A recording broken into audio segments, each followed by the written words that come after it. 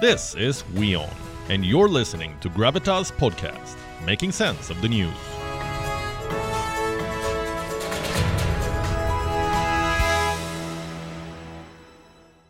We begin with a Gravitas exclusive. For most of the century, Shinzo Abe has dominated Japan's politics. He's the longest-serving prime minister in this country's history.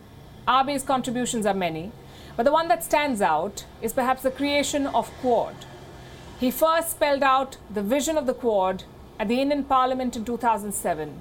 Shinzo Abe has since shaped this alliance. He led a diplomatic initiative to elevate the status of the Quad.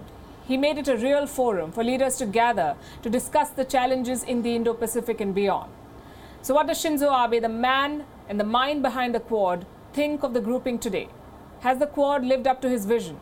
Has it delivered on its promises? Why are Quad leaders reluctant to name China? Will the Quad have to deal with the Chinese invasion of Taiwan? Is Beijing's threat of taking Taiwan by force a serious one, or is it just posturing? Yesterday, Joe Biden said the US will defend Taiwan militarily. What does Shinzo Abe think of that? Earlier today, I put all these questions to Mr. Abe himself. Here's an excerpt from that conversation. Mr. Abe, welcome to WION.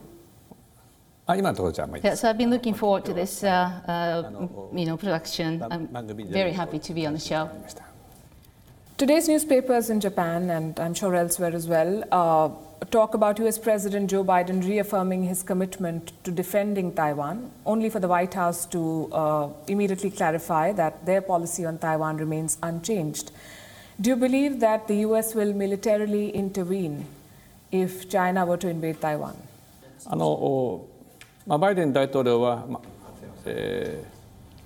Well, I think his comment was intentionally made, but you must forget the fact that he has in the past also made a similar comment that U.S. will be, willing to fully defend Taiwan if China were to militarily invade Taiwan.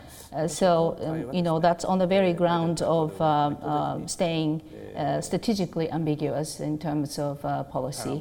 And on the very point that the White House came right out saying, our policy of staying ambiguous strategically has not changed.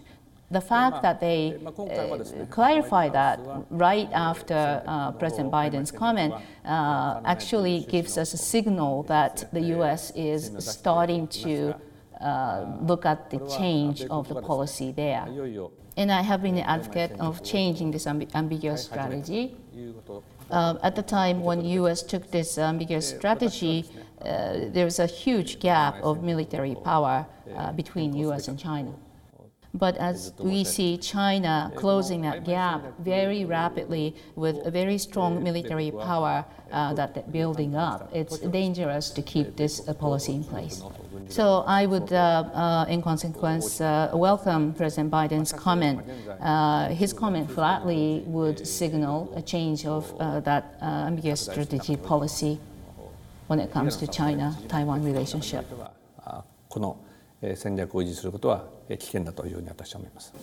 So let me understand this correctly. You're saying that with yesterday's statement, no matter what the White House has said in clarification, you believe that there is a shift in American policy vis-a-vis Taiwan?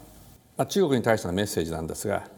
is actually a comment given directly from President Biden, and he talked about U.S.'s full commitment to defend Taiwan, even though the White House came out and denied any overreaction to that, saying that it's the same policy.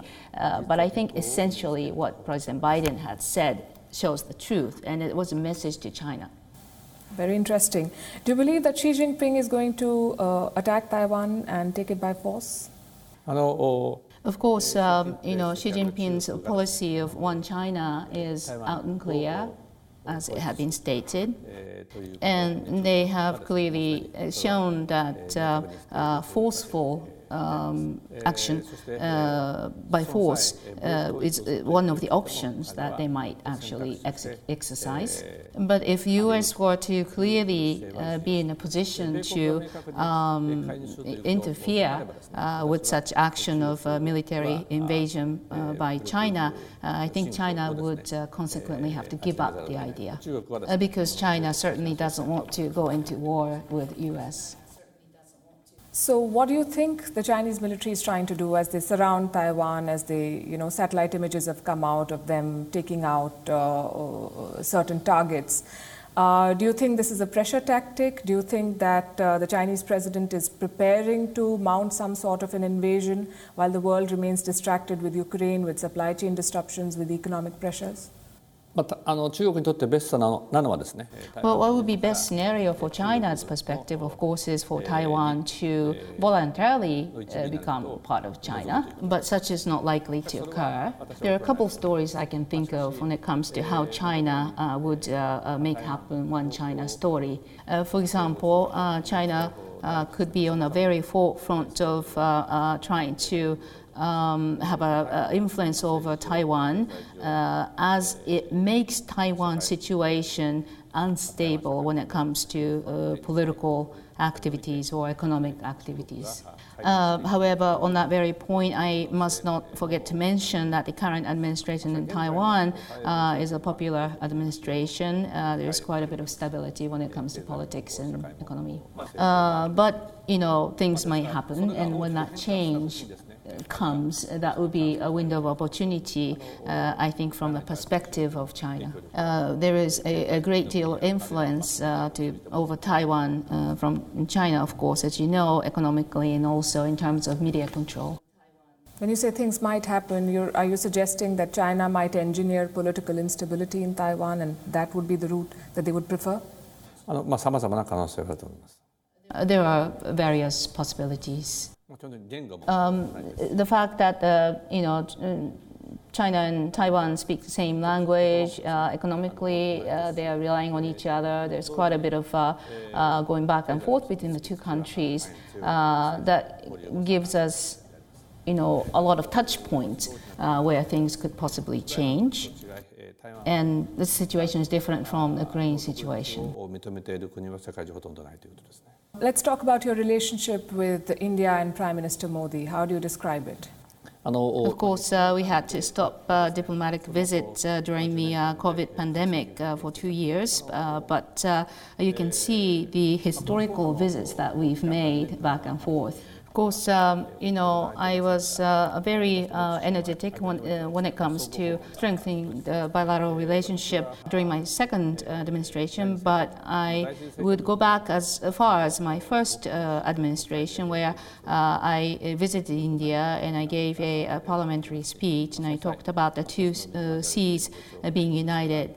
This became really the concept that led to the Quad and economic collaborations thus after that we have elaborated on. I have always been saying that this bilateral relationship between Japan and India is the type of bilateral relationship that has the biggest potential of all. And we're actually starting to see all the fruit of the relationship. So I'm actually going to step up as the president of Japan, or Japan-Indo Association, taking the position of formerly served by Yoshio Mori. It has a history of 120 years. It's actually longer than Japan-US Association. You've also had a long association with Mr. Modi in particular, and you've known him since the time that he was the Chief Minister of Gujarat. Can you tell us about your engagements and interactions with him? And I ask this because when two leaders meet, there's a lot of talk about personal chemistry. How much does personal chemistry, how big a role does it play in international diplomacy?